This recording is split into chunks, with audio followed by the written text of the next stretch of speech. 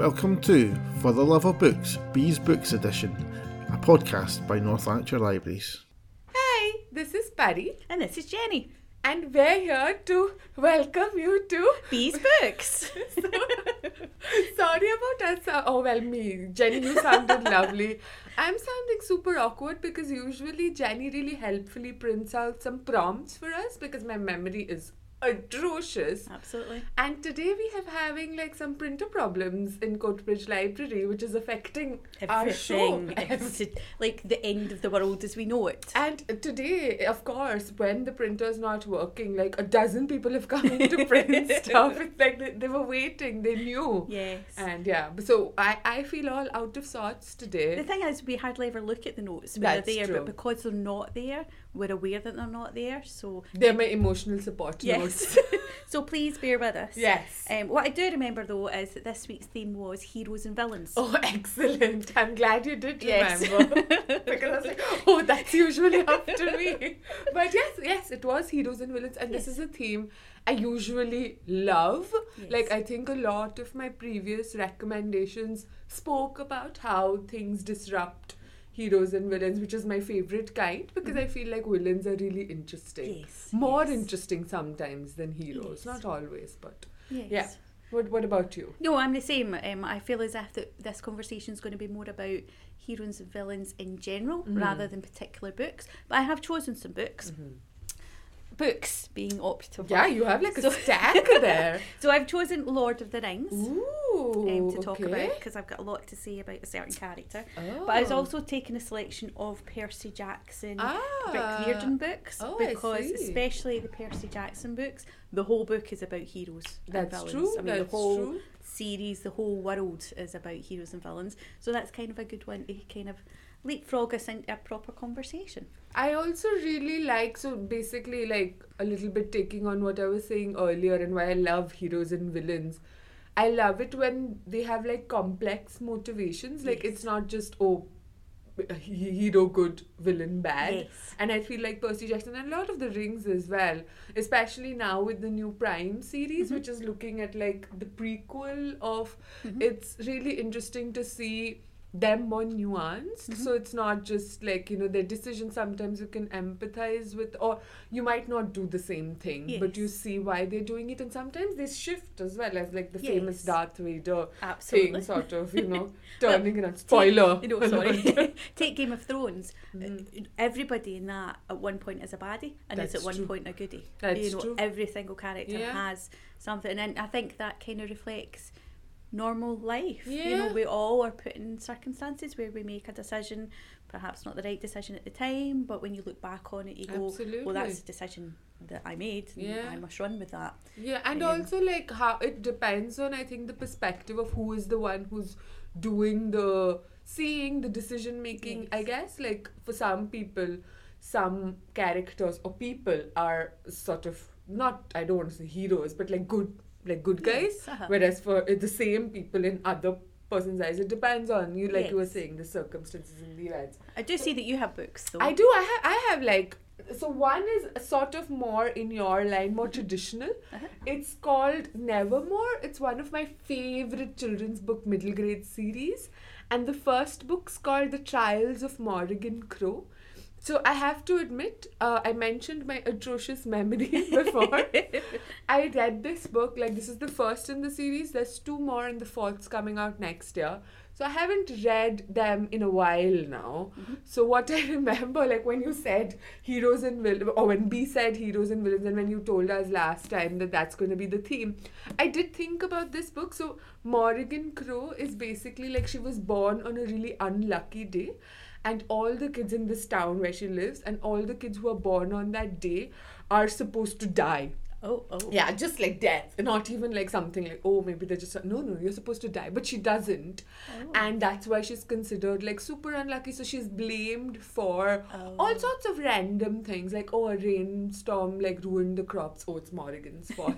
Oh, this person like tripped and fell and broke their head. Like, oh, it's Morrigan's fault. So it's that sort of thing. But then there's like this person who comes and takes her away to the secret sort of society, a secret magical school called the Wondrous Society of, or Wonders Art, something like that. And this really fun looking guy, a mentor called Jupiter North, takes her, and Nevermore is the place.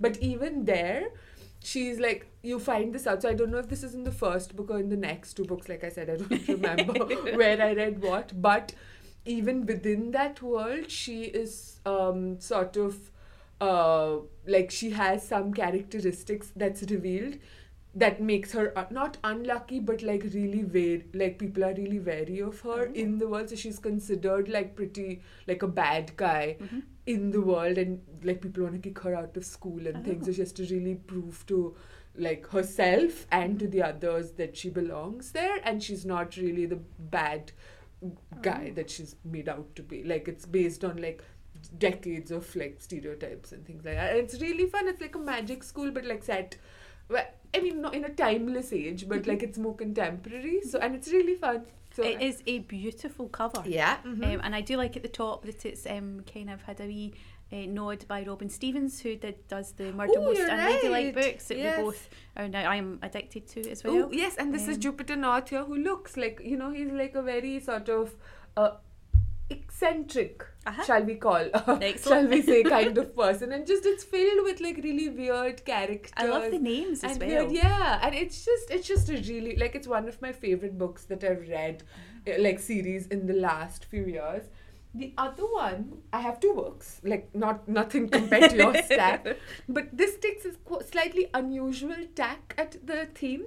It's called Wild City: Encounters with Urban Wildlife, and I think I'd mentioned it to you before. Yes. It's by Florence Wilkinson, and it's basically looking at the natural life in cities, which, like, as the premise of this book is, doesn't quite go, like, when you think of nature, you don't think of cities, but she's trying to sort of challenge that a little bit, and like I'll say why I think it fits into the theme, because it doesn't feel like it does. It's another beautiful cover It as is. well. It is. It's beautiful, like, and this is one of my favorite books that I read this year. Like 5-star Goodreads. I love this book. As you know, I'm not a big fan of non-fiction, but the cover doesn't yell at me non-fiction. No. The cover yells at me, read me. Yeah, like it's like it's beautiful. Come, yes. Yes. And like, just, I wish all books were this beautiful. It's just like a green cover with golden embossed It's illustrations. Like, I would love this just as in my library. Yes. Oh, it's very pretty. Yeah, so now Anyway, tell sorry. me. Yes, no, we just got distracted by the cover. Easily distracted, Easily yes. distracted Yes. by book covers. So, Lord of the Rings. We're going to have a quick talk about Yeah. that. So, I haven't read the books for a long time, but as we know, there was very good movies recently, and as you say, there's new things coming out. But what I wanted to talk about was Sam in the books. So everyone talks about Frodo and him being the hero, but in my eyes, Sam is the actual hero of the whole thing. I agree. Without him, Frodo would have drowned, been eaten by a spider. You know, there's quite a Fall lot. into the dark side. Yes, exactly. Whereas Sam is kind of like a unsung hero. And what I like best is that he does have a nice ending. Yeah. So Frodo goes off into the sunset and things like that. He's been very much affected. But Sam himself, although he's been around all that, reverts back to being Sam Yeah. at the end of it, which I think is a nice way of saying that yes, he was a hero and he gets a good ending. Yeah. But I think there's lots of characters and lots of books like that. For example, in Harry Potter, Neville is a very unsung character. Yeah, You know, oh, right for at the sure. end, he's the one that kind of Yeah. gets everybody there. Yeah. But he's never seen as a kind of hero. Yeah. He's just kind of... But especially, like, you see that right from the first book, though, you know, because he was the only one who, like, he gets like 5 points or something at the end of the first year because he actually stood up to his friends, and like, Yes. you know, that's why he gets rewarded, which is a different kind of courage. Actually, I think it's a more difficult form of courage. Like, it's I think easier to stand up to somebody you don't like, you know, like, or not even stand up, to disagree, to like, Yes. even within like workplace or Yes. like with friends and like partners, it's easier to like, yeah, like, oh yes, these people, like, you know, they think like this, whatever, you can like argue or whatever. But with somebody that you like or you love, and you think that, oh, this is actually, I think this is a bit sus, so what do you do? And most people might, or most times people might not choose not to sort of like to avoid conflict and things, but he, like, even though he's this sort of bullied character, Absolutely. and these are literally his only friends, or like friendly to him, and he's standing up to them and making them very angry, which is, yeah, I agree. Yes. I'm looking at your jumper and it's got sheep on it. Uh-huh. And what you said there, that sometimes people do like peer pressure, like sheep. They Yeah. go along with things, and yes. And in his way, Sam is the same. There's plenty of opportunities that he could have just given in or, True. you know, walked away. But no, he's kind of stood by him. Yeah, he could have chosen a more comfortable life. Like, he didn't need to No, at all exactly. do the kinds of things that he ends up doing. Exactly. At the end of the first book, you know, he jumps in and goes off in the boat. You know, Yeah. he could have walked away at that point. Yeah. But no, he's... Courage, yes, is a brilliant word that you just used. Yeah. You know, to kind of go and do what needs to be done. Or even go against, like, I guess, what you've been conditioned to believe, like, Absolutely. that you should want or you should seek, like, like, especially among the hobbits, but people as well, like, Yes. comfortable lives and, you know, not, like, rocking the boat. No, exactly. And things like that, and like, Exactly. oh, someone else will take care of like all the things that are going on in the world, but like here they step up. Yes. I'm not saying that Frodo isn't a hero. I feel quite bad for No, Frodo no. now, because he is, you know. Yeah. But I think sometimes people's in books, people's friends, you know, are kind of underestimated as being a force to help the hero be a hero. Does that make Absolutely, sense? yes, because you need, and I actually love that even in Nevermore. Like, she starts off, Morrigan, she starts off as like this loner kind of thing, and like eventually she builds up like relationships and friendships with people who sort of see her as more than like her title or whatever it, like, you know, the sort of thing that she's supposed to be unlucky or like bad for this visiting this magical society. And they get to know her and then they support her, and she wouldn't have like I think been able to, and she is like a really powerful magician, but she could have gone to the like dark side, I guess. Yes. And she still could, like, but it's, I think the relationships, like you're saying, the people who allow her to be, so if she'd surrounded herself with like the Draco Malfoys of the Yes. world, she would probably not have. But even with that, with Draco Malfoy, his character evolution, because the kind of things he's surrounded by, Yes. his family and friends and house, push him in a certain way. So it's almost like this sort of the world around you is making you a hero or a villain, Yes, uh-huh. and how you have to break. Like, Sam could have just been like a potato farmer. No, exactly. in Hobbiton, you know, but he's choosing to step outside that role. I think sometimes villains are just heroes without any friends to keep them on the right path. Yeah. We've talked quite a lot about Harry Potter already. Yeah. But, you know, you look at Snape in the, you know, has this like core belief in something. We'll not spoil it for people that have not. No. But, you know, he comes across as being a different type of person, but inside there's that, you know, moment that he's chosen to do something different than what he's been told. Yeah, I think I really like that point, and I really like that with sort of in your traditional stories about heroes and villains, that, you know, it's based on decisions rather than the Absolutely. person that they are. Like, a hero could have made another decision and led down like Absolutely. a completely like different paths, and the same with the villain. Like, even Voldemort, for that matter, if he'd had like, he's shown to be the sociopath, but if he'd had a different kind of upbringing, a different, Absolutely. you don't know what would have happened, you No, know, like exactly. it's more, and like, this is obviously Harry Potter, still like a simplistic sort of children's Yes. book series, but I think that sort of applies to a lot of adult narratives, but also to like the world's narratives. Absolutely. That we're currently horrible Sometimes things you're put in a happening. place where, you know, there is a rock and a hard place, and no matter what you decide, you know, it's going to be wrong for somebody. Yeah. And people will always say you're a baddie before they'll say you're a goodie, if Yeah. that makes sense. Yeah, but then I suppose it matters like what you choose to do after After. that. So like what you said about not having anybody, like not having friends, because I think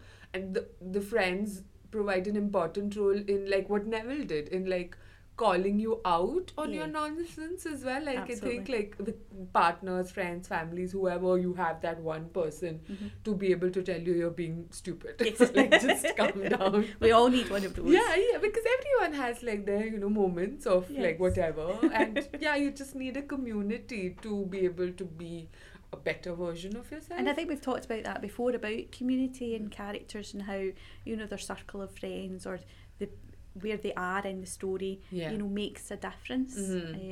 Absolutely. So this is now completely different. Yes, I'm interested. Yes. So for me, the reason that I chose Wild City for this theme specifically is so like okay, I'll just read a little bit and then I think that'll explain it better. So this is from the foreword, her introduction. If you ask most people where you should go to get closer to nature, they will likely reel off a list of remote or exotic locations. Dense woodlands, rushing rivers, open seas, maybe the Serengeti even, or the Arctic tundra. Tundra? We use the phrase the natural world as if it exists in a bubble, divorced from our everyday lives. The implication is that nature only belongs in places that are natural, and cities are man-made and therefore inherently unnatural. Such arguments ignore the fact that we humans are animals ourselves, and in any case, nature does not respect these imagined boundaries between natural and man-made. So, where we see a tower block, a peregrine falcon sees a cliff. What looks to us like an old canal tunnel could easily resemble a cave to a bat. For bees and other pollinators, a hanging basket is a tiny wildflower meadow. Even the famous Trafalgar Square fountains have served as ponds for a passing mallard or two. And so she talks about how by 2050, most people are going to be living in cities. Like even now, the sort of it's switched over to how many people live in villages versus cities. So it's going to be a super urban environment. And meanwhile, large swaths of the countryside have become inhospitable to our native wildlife due to industrialized farming, land management practices, and pollution. So these inescapable realities are forcing nature to find new ways of surviving and even thriving in an urban environment. So basically what she's saying is that a lot of species that we would consider as that you'd find out in these places that are outside of cities and towns are making their homes, but we tend to focus on the really cool, the nice, the bees. Now everyone's talking about the bees or the falcons or whatever. But there are some more unlikely sort of heroes in her world. Oh, excellent. Yeah. So it would be things like pigeons or foxes or grey squirrels, which are quite villainized, even seagulls for that matter, which are quite villainized among a lot of people in that for various childhood trauma reasons as well. But through her thing, she visits a lot of different cities in the UK, including in Glasgow, to see how different species have thrived. And she talks about this is actually a survival story, and it works because it's happening in the cities and they're living it's both humans and these animals are coexisting together, because foxes, for example, find a lot of food and things that humans leave out, or these caves and things that they can build because humans have bad construction practices or whatever. And she's sort of asking us to reimagine what we mean by the natural world, and how even this sort of looking at a pigeon, it really changed my mind about pigeons. I've had childhood trauma about pigeons when I was in Mumbai, not seagulls here. And I just sort of started seeing them as that's actually true. They're surviving in really harsh condition where humans are taking over the world and they have to struggle to survive. But now they're thriving in the very spaces in cities where there are so many humans. And I don't know about you, but for me, I love grey squirrels because those were my first encounter, I think, really. And in Glasgow, they're really, very brave. They just come up to you. And there's some in my back garden. I've seen generations of grey squirrels. But for some other people, they are really the villains in the story because they're taking over the space from the red squirrels just because they've adapted so well. So even foxes and things have adapted so well. Pigeons and seagulls have adapted really well to human environments. And there's a conflict sometimes. Some people will see them as oh my god, we don't want, they put up spikes and things to put them away. but she just writes with so much love about these creatures, like even mosquitoes under like these London underground tunnels. She's not telling us to embrace mosquitoes. I'm not going to embrace a mosquito ever. No, but she's found like there's this like under the London Underground tunnel, like in some generations ago, like when it first started, like in the 1800s when they were built, these the London Underground, somehow they made their way down and they've like started a whole separate species. So there's one under like one of the lines, I forget what the Victoria line mosquitoes, and like they have like it's like evolved into a separate species because then they don't come out up into the world, they just sort of live there, and they mostly like eat like feed on like all the creatures that you have underneath, so not people unless you're going down to do construction work there. But it's just like you don't see cities as a place where wildlife thrives. No, exactly. But as she writes that she's like she grew up in a semi-rural part of Essex, and she said that I'd never seen a kingfisher until I moved to London because it's like, you know, it's just this idea of like the like countryside being more hospitable to like nature. And she also talks about how London, they've actually I think they're now like I forget what it's called, but they're basically a natural park, but a city national park. Right. So they're trying to like build like corridors for like they do this. She writes about this like corridors for hedgehogs and things. So like construction workers looking after the nature and people like bats and things, not being scared of bats, which I was very scared of as a child when like bats would come too close. But here like she's just asking us to look at these creatures that you might otherwise consider not to be real, not heroes I guess, but not villains either. Like she's just asking us to, how do you live together with creatures that you don't like necessarily might not like get along with. And I think she makes that argument for people as well. Like it's not like she's obviously focusing on nature, but like she's like, you know, we need to learn to live with amongst different kinds of people as well. And I think it goes hand in hand, like especially like, you know, with the climate crisis and things. Absolutely. How do you work together?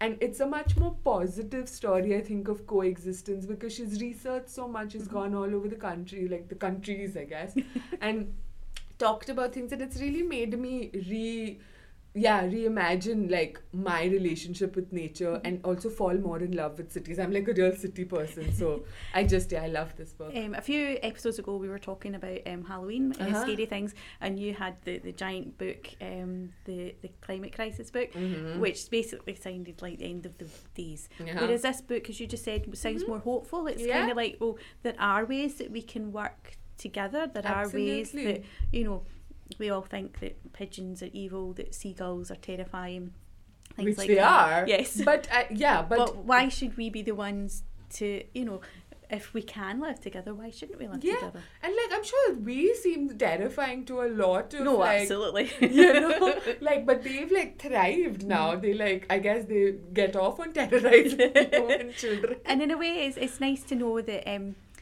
evolution is still evolutioning, if that's a word. Absolutely. Because obviously they have this, you know, we've seen foxes quite often in our street. Yeah. Because you hear a noise, you ain't what on earth is that noise? And it's a fox having a wee conversation. Yeah. You know, it's like, and they are living off what we think of as rubbish, or, you know, the bad stuff in essence that we do. They've kind of worked a way to live with that and make that good for them. So in a way it is good for them, and it's also good for us. Absolutely. To make that work. Yeah, and like just how can we sort of, I think a lot of it is also lack of knowledge. Yeah. Like, you know, before I read this book, I didn't know there were so many different kinds of species that she talks about. So from mosquitoes, I know mosquitoes is a bit of an odd one, but she goes to like the cooler birds, I guess, of the like the ones that she includes, both the ones that are easy to love and the ones that are difficult to love.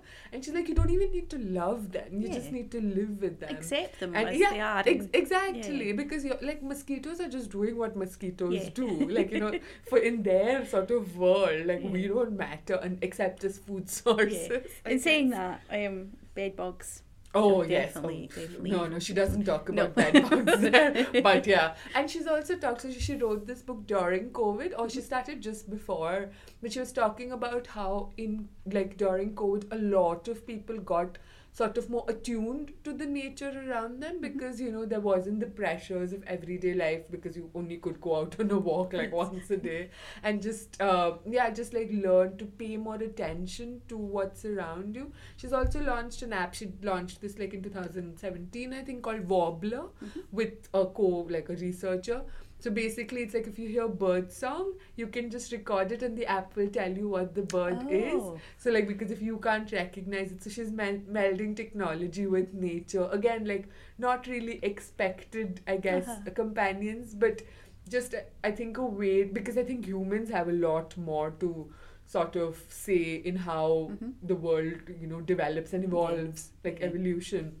So she's talking about the evolution of cities hopefully being inclusive of not just people but also like the other creatures, which I love. So I love this book. I feel like because I was not I read this a few months ago, and like I hoarded this like for several months. I've now let it go, but like I love it so much that I want to buy a copy of my own. I fully recommend it. It does go with our theme, because Florence Wilkinson, reading Upside Down, does sound a complete hero. That's true. You know, herself. You know, to get the word out there, to kind of remind us that, you know, we all have to live here. You know. You're right. Oh, I love that perspective of it. Yes. I also thought, like, when you first started saying that, I was like, oh, Florence Wilkinson sounds like a great hero name, and I was with you even with that. Yes, it but does. Yes, yours is a much nicer. I have to say as well, your character in the other book, is it Morrigan? Morrigan Crow? Morrigan Crow. Oh, they could be like in, I think like Florence and Morrigan Crow, I think. Because she talks about crows as well. I think Florence would be a good friend. She would. She would keep her on the straight and narrow. Absolutely. What about, I think we have like a few more minutes left. Do you want to quickly tell us about Rick Riordan? Like what you love about Rick Riordan? So I love the whole world of Rick Riordan. I love Percy Jackson, but I do love the other kind of side books that have come out from that. We've got Magnus Chase, we've got one of his newest ones, Daughter of the Deep, which is a kind of it's more kind of in the ocean. Was it based on 80,000 Leagues Under the Sea? Yes, it was. Thank you for rescuing me there. I felt I was 400 Leagues Under the Sea there. And he just weaves such a great world. But Percy Jackson is very much heroes and villains, and they all have, you know who the heroes are and you know who the villains are. And it's very, I just love it. It's kind of world that you could just go into and never come out again. But in that, again, there's core friendships. Yeah. There's core teams, you know, no matter which one you're reading, there's like, you know, specific teams. Percy Jackson is the hero, but he's got his... Yeah, he would have been nowhere without his friends. Exactly. Yeah. But just a wee secret here, we're recording this in the boss's office, and on her desk, just behind you, is a bookseller, and on the front of it is, if you could pass it over, Paddy, if you don't mind, is a book that I seen as I was talking there. I want to read this series now. Me too. It's called Skandar and the Chaos Trials by A.F. Stedman. And it looks very... Percy Jackson-esque. Yes, Yeah. I don't know what it's about. Oh, it says my daughter has rated them better than Percy Jackson, 5 stars. So there you go. Who knows who this person is, but their daughter likes it. So. I mean, the children's books are... I quite like this, actually. There's no names on any of these 5-star reviews. I guess they could have made them up, but I trust them. But it says heroes and unicorns, as you've never seen them before. Unicorns. Oh, I see them, the unicorns on the thing. But also, just, you know, when we were talking about heroes and villains, and as you dubbed Florence Wilkinson as a hero, I think Rick Riordan himself has that kind of role, first of all, because I think he's made it a point, and he's written about this, to be very inclusive of the characters he represents. Like, he started off writing Percy Jackson because his son has ADHD, so he wanted to write ADHD into the thing as like a sort of, not a superpower, but as an asset rather than a deficit thing. But throughout his series, he's also grown and evolved and learned about different things. So he's included like a diversity of identities. And there was this one thing he retweeted a few years ago where like a child, a parent was trying to explain to her child, I think, non-binary identities, because one of their friends was non-binary, and the child was like, oh yeah, I've read about this in like I think one of the books, the Viking one, I think. Also like them, oh yeah, that's fine. And it was that easy. And even gone further, that he's obviously written about a lot of different mythologies and retellings, but he's used his name. He's become so popular and like well loved. He's used his name to start an imprint called Rick Riordan Presents, where he has opened up the sort of opportunity for writers from other cultures. So I know there's like a really popular Hindu mythology one. There's like like sort of a Southern American, like Latin American thing. There's like different cultures, and he's encouraging people from those cultures to write about their own mythology. So he's not gatekeeping the kind of privilege and the popularity that he has. So I love that about him, that he is a true hero. Yeah, like he's not just looking out. Like I think that's what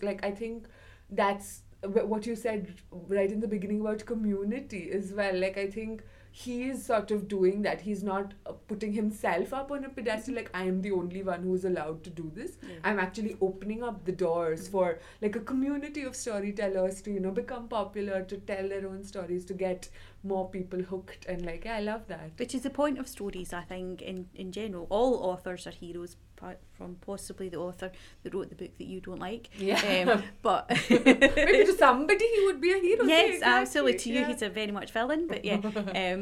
But yeah, stories are there to kind of, get everybody included, and even if somebody doesn't like a story, they've read it and they can talk about why they didn't like it. Yeah. And somebody else will be the perfect book for them. Like they'll find it and they'll love it. Yes, the perfect book for me would be Tamsin Muir's 4th book. Hint, hint. Yes, so hopefully we have to talk about it, and we'll like ask B to present a theme absolutely. that fits in that. But speaking of, do you know what our next theme is going to be? I do, even without my notes. Harry. It's a nice easy one. It is feeling festive. Oh. However, I do remember that there was a question mark after that. So I'm going to try it in a different way. Feeling festive? Or is it feeling festive? Oh. I'm not sure, because, so I think we can take that. It also sounds like a threat, feeling festive. Yes. Well. Which is what I'm like near Christmas. How dare you not feel festive? I will blow glitter on you until you do. Oh, well, I was more thinking like, oh, are you feeling festive? Are you? Well, wait until you hear this, and then like, I'm not going to let you. So we come from very different. Absolutely. Yeah, so it can be different. Yes, but she's very definite that there's a question mark. There is. Oh, I love that question mark. It's gotten me thinking. I don't know what I'm going to talk about, but hopefully something festive. Before, festive period is different things for different people. So yeah, sometimes it's happy, sometimes it's murderous. Yes. So we shall find out. Yes. But it was lovely talking to you. I think B's happy with our oddball choices. Yours were mostly traditional. Mine was oddball, so sorry to drag you in. No, that's absolutely fine. That's good. That's what we're here to do, is to talk about books that people wouldn't necessarily pick up. That's true. Oh, that's such a nice way to end it. Thank you so much for listening, and we'll be back soon. Bye. Bye.